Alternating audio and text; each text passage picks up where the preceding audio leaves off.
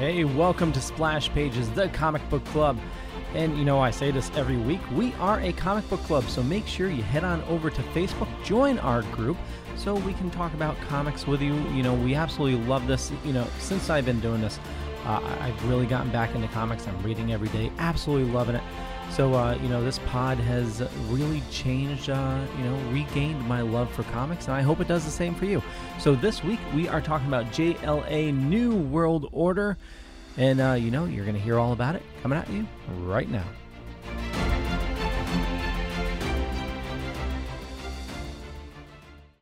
Everyone thinks because you're a zombie, you don't know good coffee. Well, they're wrong. There's only one brew that gets my seal of approval. Deadly Grounds coffee is my guilty pleasure. The aroma is so intoxicating. It brings all of my neighbors out of the woodwork. Deadly Grounds coffee. Coffee to die for and zombie approved. It's good to get a little deadly. Use the front door! Oh, they're so disgusting. This is Kevin Conroy, the voice of Batman. You're watching The Dorkening. Stay tuned.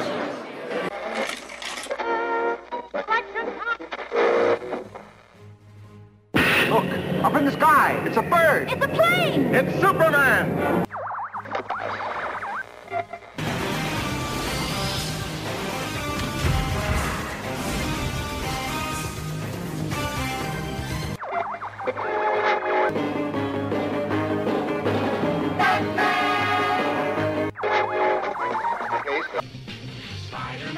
Spider-Man does whatever a spider can.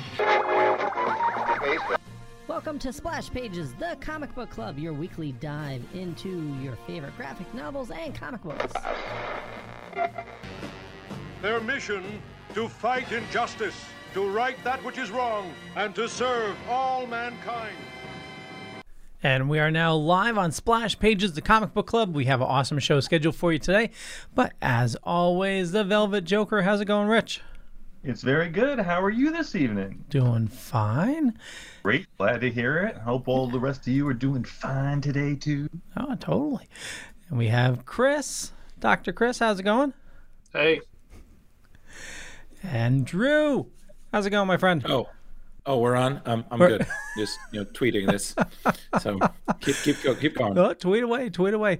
Okay, so today we're talking about JLA New World Order, and so this is published in 1997, written by Grant Morrison, art by John Dell and Howard Porter.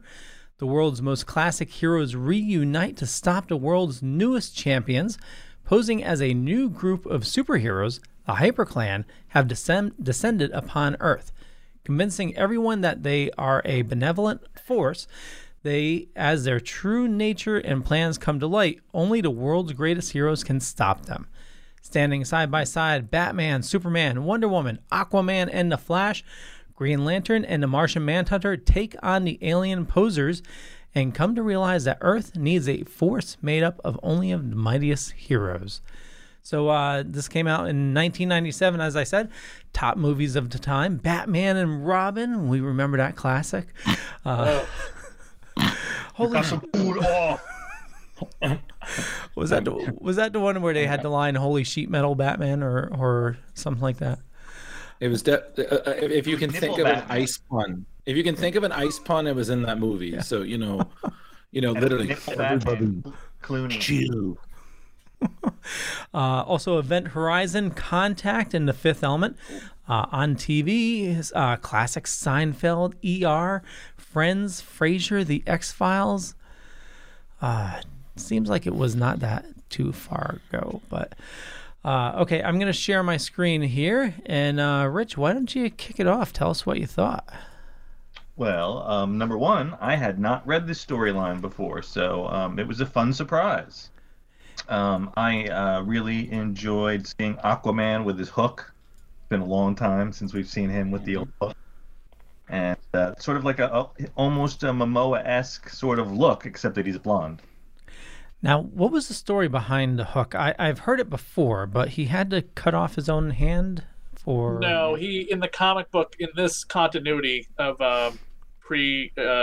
pre-New 52, his hand was shoved into a pool of piranhas and they ate it. In the Justice League animated series, he cut off his hand to save his son's life. But he eventually gets like a glowy hand, and then eventually gets his hand back, and then he dies, and then comes back. So he's fine. Yeah. But he has that hook hand through Peter David's run. Peter David is the one who did that to him. Was happened just in time for 0 Hour too. Did Kevin Smith do any of that as well? I remember him talking about. No, Peter David. Okay. All Peter David. Gotcha. And Leo, it was a fun story. Seeing like sort of had these superheroes that sort of came from space that could do things. They were super powerful. They all seemed to be pretty much as powerful as Superman. And they were seeding a desert, and they made things grow. So people were automatically like entranced and like, oh my God, these are our saviors. They're going to save the world, save all our problems. And they were just Martians lying in wait. Spoiler alert. White and white Martians to boot, the enemy of the green Martians. That's right. They were the warlike Martians. And it was funny how fast and I know it was mind control, but how the nation was turned against the superheroes quite easily. Chris, what were your thoughts on this? I had only read one Justice League comic book prior to this. I mean, I knew about the Justice League and the Super Friends, and I knew who the Justice League were from hearing them, but I had never read a Justice League comic book other than the one where Doomsday beats the crap out of the shitty Justice League. And they were the crappiest Justice League. Doomsday took them out in like one page. It was horrible. So I had no interest in the Justice League. However, then you have Grant Morrison come along, and he's this like Scottish man, and he has this way about him. He says the Justice League were just terrible, and I wanted to rewrite them. So I wanted all the A-listers in the Justice League at the time, and none of the A-listers were in the Justice League. Superman sometimes was there, so I wanted all the best characters to be in the Justice League. So we decided to get rid of the Also-Rans and put together this amazing team that could really kick some ass. And I bought up every issue of this comic book when it came out. I mean, the artwork was phenomenal, and Grant Morrison really made the Justice League something to read about. Because if you had read a Justice League comic book prior to this book coming out, it sucked. It really sucked. Now, Drew, I believe you said you were excited to reread this. Yes, and before I get into my thoughts, I'd like to say that Chris's Grant Morrison was good, but he needed to shave his head to make it complete. Thank you. You're welcome. That wasn't horrible. I mean, the Scottish accent left a little to be desired, but good on you, buddy. Have you ever read his Gods and Monsters? Yes. Mm-hmm. Absolutely. So very worthy. But to my point, I've only ever read one issue in this arc, which was funny enough after this storyline. So I had walked in with little knowledge. I mean, I'm a fan of Grant Morrison's earlier work, and I thoroughly enjoyed it. I think he, as Chris said, he took the Justice League from, I wouldn't say a bunch of nobodies, but maybe some B-listers and kind of brought the A-team back together. I mean, it's essentially minus Hawkgirl. This is the team that you'd see in the Justice League cartoon later on in the early 2000s, and it's fantastic. I mean, you have Grant, you have it's Howard Porter doing the artwork, and it's fantastic. The amount of cinematic action storyline and whatnot, although I do agree that it's very much a comic of the time, because especially with the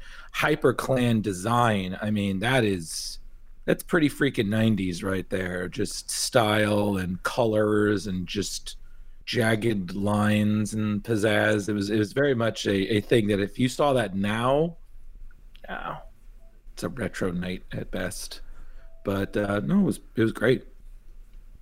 Leading up to this story, besides Drew had a better compliment for the Justice League at the time. I mean, in that one shot, we had Ice and Metamorpho and Obsidian and the most 90s looking guy who I don't even know who the hell he is, but he has a ginormous ponytail and the sides of his head shaved. You can't get much more 90s with that haircut.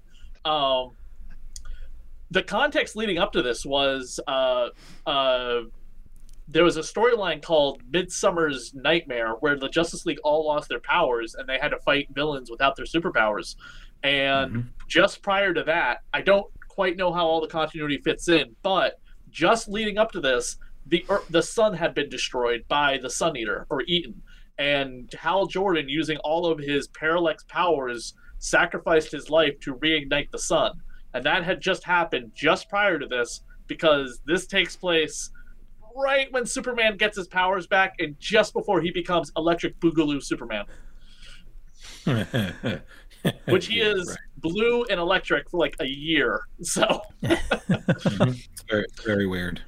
Yeah, very, very 90s. They try to update Superman, but there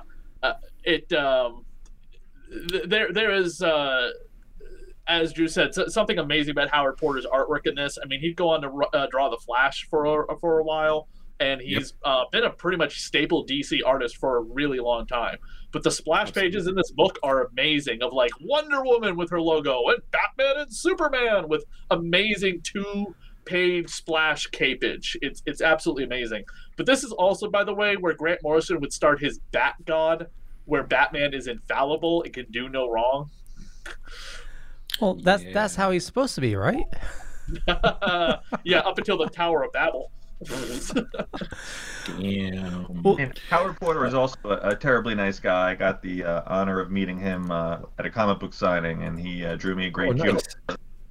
And I got to chat with him for a few minutes, and just very down to earth, and didn't seem full of himself at all. And he was sort of in the prime of his career at that point. Oh wow, that's awesome. And the other thing a lot about this is maybe some people don't realize this is Kyle Rayner, because he's the only Green Lantern left. This is Wally West Flash. Barry was still dead or lost in the Speed Force because of the Crisis on Infinite Earths years prior. Wonder Woman, by the way, would die in her own book right after the main story, and Hippolyta would step in as Wonder Woman, because they have retconned that Hippolyta was the Golden Age Wonder Woman. So all those Golden Age stories that Wonder Woman was part of could still be part of continuity by saying, oh, that was Hippolyta, however you pronounce her name, not Diana. Fine, buddy. Which is really cool. So Hippolyta becomes a part of the Justice League. And they also open up the membership to like Green Arrow, Plastic Man, Steel, Hitman, Artemis, and Tomorrow Woman, who is a kind of like a Vision character for the Justice League. She only lasts a couple issues and gets killed. Chris, remember to breathe when you're doing your nerd rants. It might help with pronunciation. Breathing. Letting you know, because you're trying to C-3PO it, and I'm just telling you, buddy, like, it's just, you're no Anthony Daniels. You're doing fine, but just saying. I will say that I really did enjoy that whole back and forth between Kyle and Wally, because you get that idea that, some of the Justice League, they've been doing this for a while. But, occasionally you got to interject that new blood. So you have this whole back and forth, and you have Wally, who knew Hal Jordan and looked up to him the same way he looked up to his Uncle Barry. And then you have Kyle, who's essentially a rookie. He's inexperienced. He's still kind of getting the hang of being a ring slinger. And, they're just going to keep, I love them going back and forth, begrudgingly working with each other while they're dealing with the situation that's ultimately threatening them. I mean, they're good. They're the Flash and Green Lantern, but you're dealing with a team of essentially Supermen. Like that to me was one of the best highlights. And I think it also highlights another amazing point of Morrison's, that especially early in his career. Now I feel like he's kind of past his peak, but he was really great at creating these very realistic interactions with people among extraordinary circumstances. Like, you could get lost in techno speech, but then you could have just a very simple exchange. And I feel like that's kind of important when you're dealing with these kind of situations, because you're dealing with people who are dealing with apocalyptic situations almost every day. You got to maintain some humanity there, or it's just going to overwhelm you. Did anyone notice the cameos by some of the Marvel comic characters who got killed by, like, Wolverine, Doctor Doom, and when the Hyperion squad is like frying them in the desert, like burning them alive at the stake. Wolverine is seen like in the mist, and Doctor Doom, and a couple other Marvel characters I couldn't quite make out. But that is very clearly Wolverine being burned at the stake. Totally missed that. Yeah, let me try to find that. I also missed that as well. Wow. Okay, it's right here. It's where they have the Taskmaster looking guy. If you could put my thing up on the still toy. Greetings! We are the Retro Reductopus Cephala Podcast, a bi-weekly show that celebrates all the things that made growing up awesome. He's right. We wax philosophic about lots of geeky crap like old video games and movies, toys, cartoons. I don't know, help me out here. Music, pants, quoting video games that don't have dialogues, shabibans, tasty news, unnecessarily long Japanese onomatopoeia, butt breathers, uncomfortable nature facts, or how to install a Samouflage. And unlike all those other podcasts, we at Retro Reductopus have an exciting rotating host schedule. Do we? We sure do.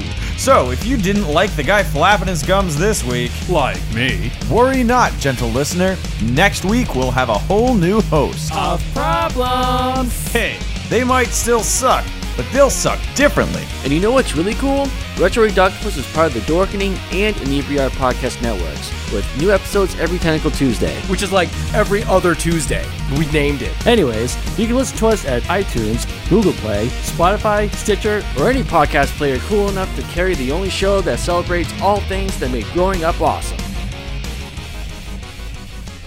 So right there in the bottom, where they're like just killing these villains because, you know, the public's like, yeah, kill the villains. Here, yeah. We have Doctor Doom, we have Wolverine, and apparently one of these others is another Marvel villain, but I couldn't remember who they said that it was supposed to be a allegory of.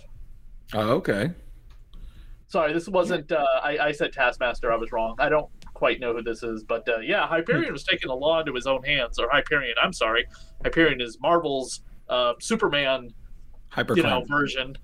The squad was very much like the Punisher. I mean, they were all about the Punisher.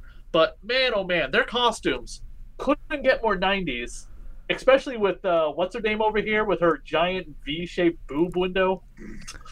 Yep, that's some Power Girls level boob window right there. That is just out. Right, or the White Martian when she's fighting Wonder Woman at the end. She's got like giant White Martian breasts. Because when she punches, her boobs are just going to stay right in her outfit, right? That's clearly how that works, right? Sure, that's how science works. Yeah, right. That's comic book science. Somehow spandex will hold everything in. Unless you fake news, Drew. It's fake news. Can't go cancel me already, okay? God. Miss Martian, who's part of like the Young Justice, she's the only white Martian that seems to live on Earth in the DC universe without being vilified, because she's proven herself. But she is a white Martian, but she keeps her green Martian, somewhat attractive looking form, because as white Martians, they're basically borderline looking like xenomorphs, just horribly disgusting creatures. They're multiple limbs and they just look horrific. And I will say this though, I think another interesting, there were two interesting moments that I definitely want us to address. How Grant Morrison made it that Batman is essentially doing like a Die Hard, taking everybody out one by one. Oh yeah, totally. Which again, it's just it's the, oh, you're human, so you're basically weak. You're no threat to us. And he's like, but I'm Batman. And he just takes them out one by one. For me, I think it was like when he lit the match. Yep. And everybody's like, yo, he knows. And he was like, I'm Batman, bitches. Bam. Ring of fire. That is definitely something we definitely need to discuss, being really freaking cool. But I also think that the other thing to discuss is the ending, because especially how DC touched on that in later stories. So, one thing at a time, of course, because we have like I don't know, 20 more minutes. So, we gotta stretch this out. This is like an episode of The Flash. We got to stretch this out much longer than it needs to be. That's the CW way, right? We got to get filler so we can get that sweet sponsorship money. I'm sorry. Whoops. Right. Let's reveal the secrets. It is also very cool how it comes down to Superman to put the rally cry out to everyone on Earth to fight back against the Martians using fire. And it's Superman who inspires the people of Earth to, push back against the Martian oppressors. But at the same time, they were ready to watch him be executed on TV just a few hours before that.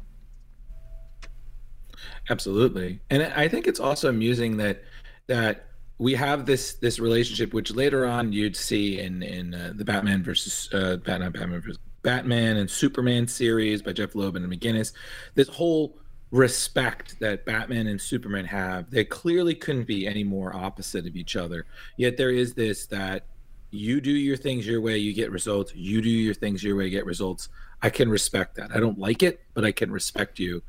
And it's so funny that he is kind of the person who says it's gotta be Clark. Clark will inspire everybody, because he still has one of my favorite kind of diss moments to Superman in Infinite Crisis is when I believe it's him and Diana and Superman are all arguing, and he just flat out says the only time you ever inspired somebody is when you died.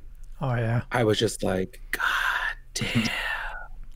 That's just like in Rick and Morty when you got Noob in the background, just God damn. Like just there's no regeneration matrix is going to heal you from that burn. So one of the best follow-ups. What's that, Chris? One of the best follow-ups to this story arc everything Grant Morrison wrote with just JLA, excuse me, was absolutely amazing. But what I would love to have seen in this, Snyderverse thing that we are, I don't know if we'll ever get DC will ever get around to doing that again, Warner Brothers, was, if you can put this up, I think it's called Rock of Ages. Oh yeah. And it's a nightmare story that the beginning of this trade paperback involves Lex Luthor and the Injustice Gang, which is really cool. And then later on leads into, I think it's like Aquaman, Green Lantern, and Martian Manhunter were in space. And when they come back to Earth, Earth has been turned into New Apocalypse. And Darkseid is everywhere. And it's a phenomenal story. And in it, they're getting help from a secret person, and they find out that it's Desaad, but then you find out like Desaad's actually Batman. Wow. Do you know that, Chris, when you sometimes speak, you have a very Shatner way of saying things? Like you had this way where you're like, Darkseid is everywhere. No, that was but the poster say Darkseid is, there's nothing else. It's just Darkseid is, period. Oh, no, I know. I'm just saying it was just the pauses. It was just very Shatner-esque of me. I was just like, I just imagine you like, it's time for the Justice League to save the world. Gotcha. There's also a great Starro story. It's like 2 parts where they have to team up with Sandman. By Sandman, I mean Neil Gaiman's Sandman, or at least the new version of Sandman, Daniel Way, because Morpheus had just died over in the Vertigo book, and they needed Sandman's help to enter the dreamscape to defeat Starro, who had basically was like all over the Earth. Like Starro got fucking big. It was just covering the planet. Didn't they cover that in a recent DC animated? I remember Starro? Yeah, I remember Starro being like huge. In the DC animated universe, the DC, the Justice League, Superman, Batman one, the one Drew was mentioning, Starro never appears until like the Batman Beyond cartoon, where it was revealed that Superman's been under Starro's control for like a decade. Fans fucking hated that. What? Are you kidding me? I loved that. I thought that was the best. Superman fans hated that because it made Superman out to be the villain again. Like, how many times do we need to write Superman as the villain? Was it? And the fact that he was under Starro's control all this time, and it was. They did a follow up to that in the comics of the Batman Beyond universe, which was like Batman, like Superman, like dealing with the grief that he's been under Starro's control for a decade. Lois died while he was under Starro's control. And Terry's trying to like console him to be like, you're still the world's greatest superhero. You still did a lot of good things under Starro's control. And he's like, you were missing the point, kid. I think it was the New Frontier movie Was it New Frontier? They didn't fight Starro. It was it was like a screenshot of their first adventure. The first appearance of the Justice League, they fight Starro, and they just do a screen grab, like floats. Oh, okay. So I know we want to touch a little bit of something you can't talk too much about, Chris, but I just wanted to say, this is the first Justice League. I started getting into, I think it was the first one for the New 52, the graphic novel, and absolutely loved that. But reading this for the first time, absolutely phenomenal. I love how they handled Batman at the end. It's just pure Batman, being the detective and just being somebody that just kicks ass. And, in the beginning where, they think, hey, how come Batman didn't show up? And he appears in the rafters. I've been here for over an hour. It's just totally badass. It's a very Batman kind of, again, he just has that way of just like, I know. Yeah. What you're telling me, I've already figured out. Like, he's infuriating. Yeah. Oh yeah. Oh, I wonder what. Yes, I can only wonder what your thoughts are, Laughing Boy. Hate him. Yeah, we know. Yeah. But I will say again, got enough prep time. It's got enough prep time. Sorry, Drew. No, it's fine. No, it's get it out of your system. It's like a laughing gas, just smiles everywhere. No, I will say again, I did enjoy the ending. To me, I think was by far one of the best highlights of the whole thing. I mean, I think for me, it was the scariest thing is that there is a place in a dimension where there's just a ship of white Martians in stasis, which is just frightening to me because drawn by Howard Porter, these things look horror worthy.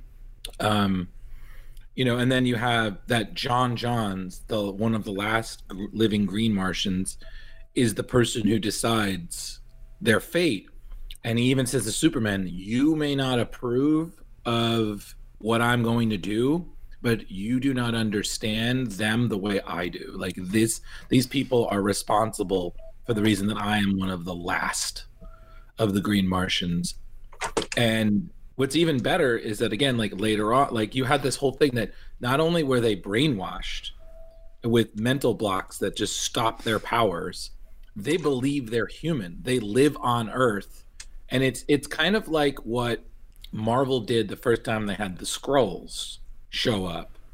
And I don't know if you guys know that story, but when the first Skrulls showed up, not only did the Fantastic Four beat them, but convinced the Skrull leaders that Earth was full of way too many monsters. Around the 60s, there was a lot of monsters, apparently. We got rid of them. And that was the one where they convinced the Skrulls, they hypnotized them to become cows. Yep. And live their life. And those, one of those cow Skrulls got turned into hamburger meat and poisoned an entire town in a Fantastic Four annual John Byrne did to like go back to going, hey, do you remember those cows?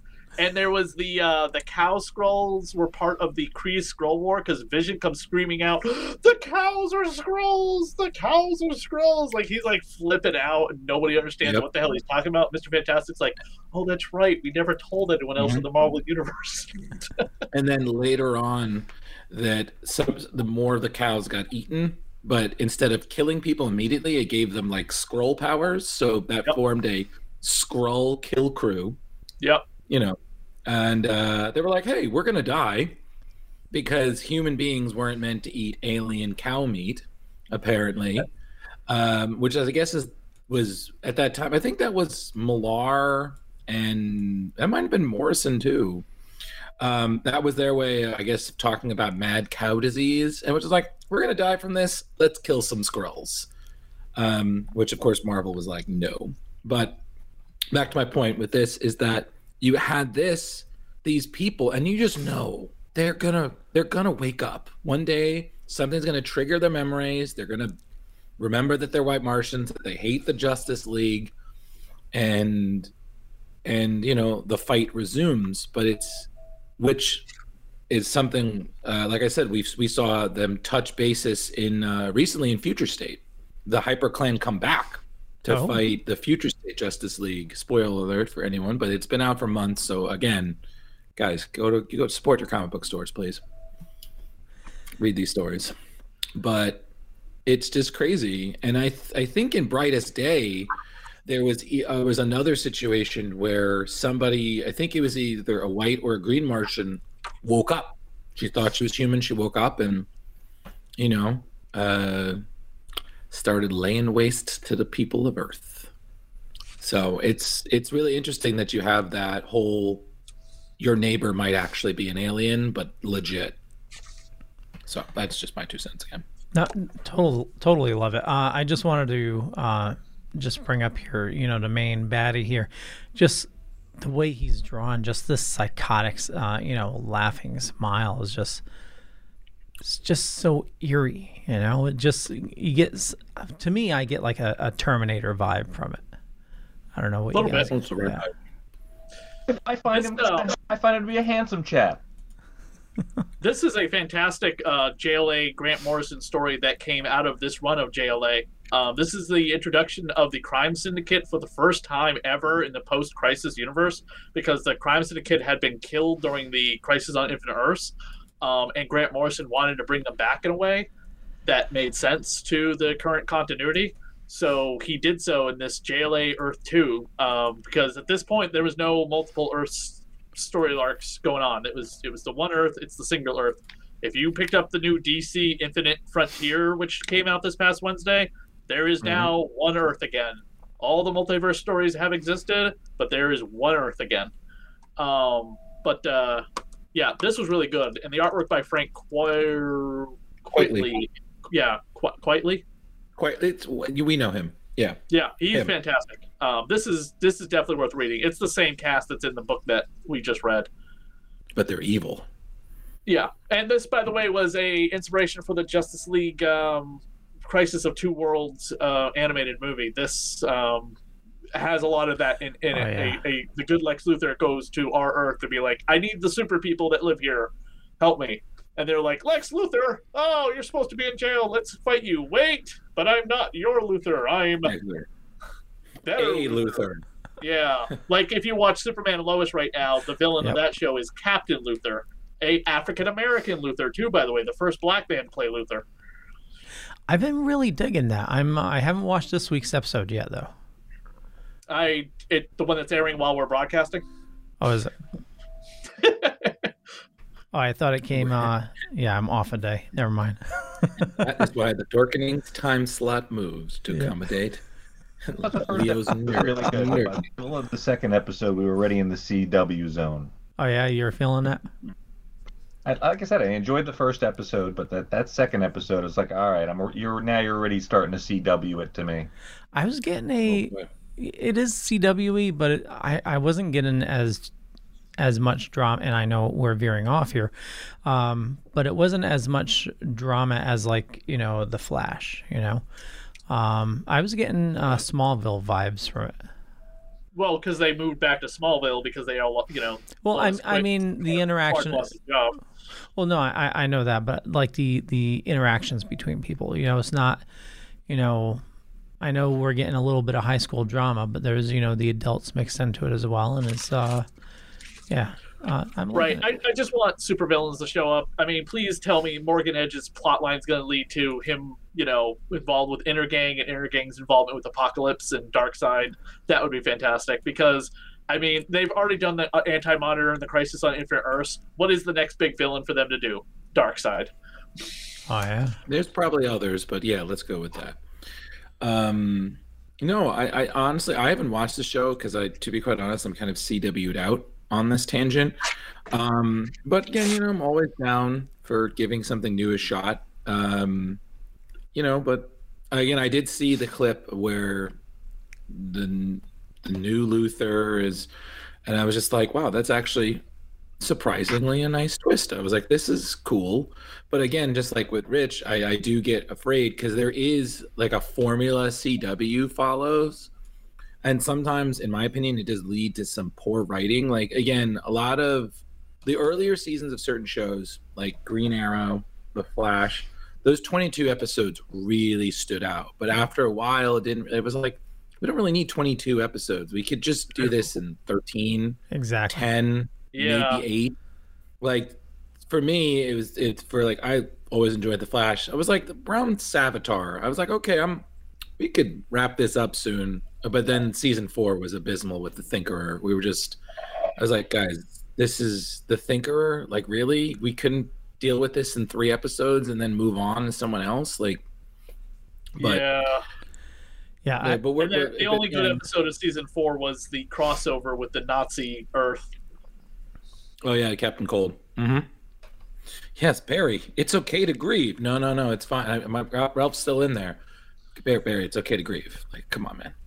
I haven't watched the new season of The Flash yet. Have they? Did anyone watch that? I would love to see how they're wrapping up the Elongated Man storyline without the Elongated Man part of the show anymore. I didn't know it started yet. Yep, last week.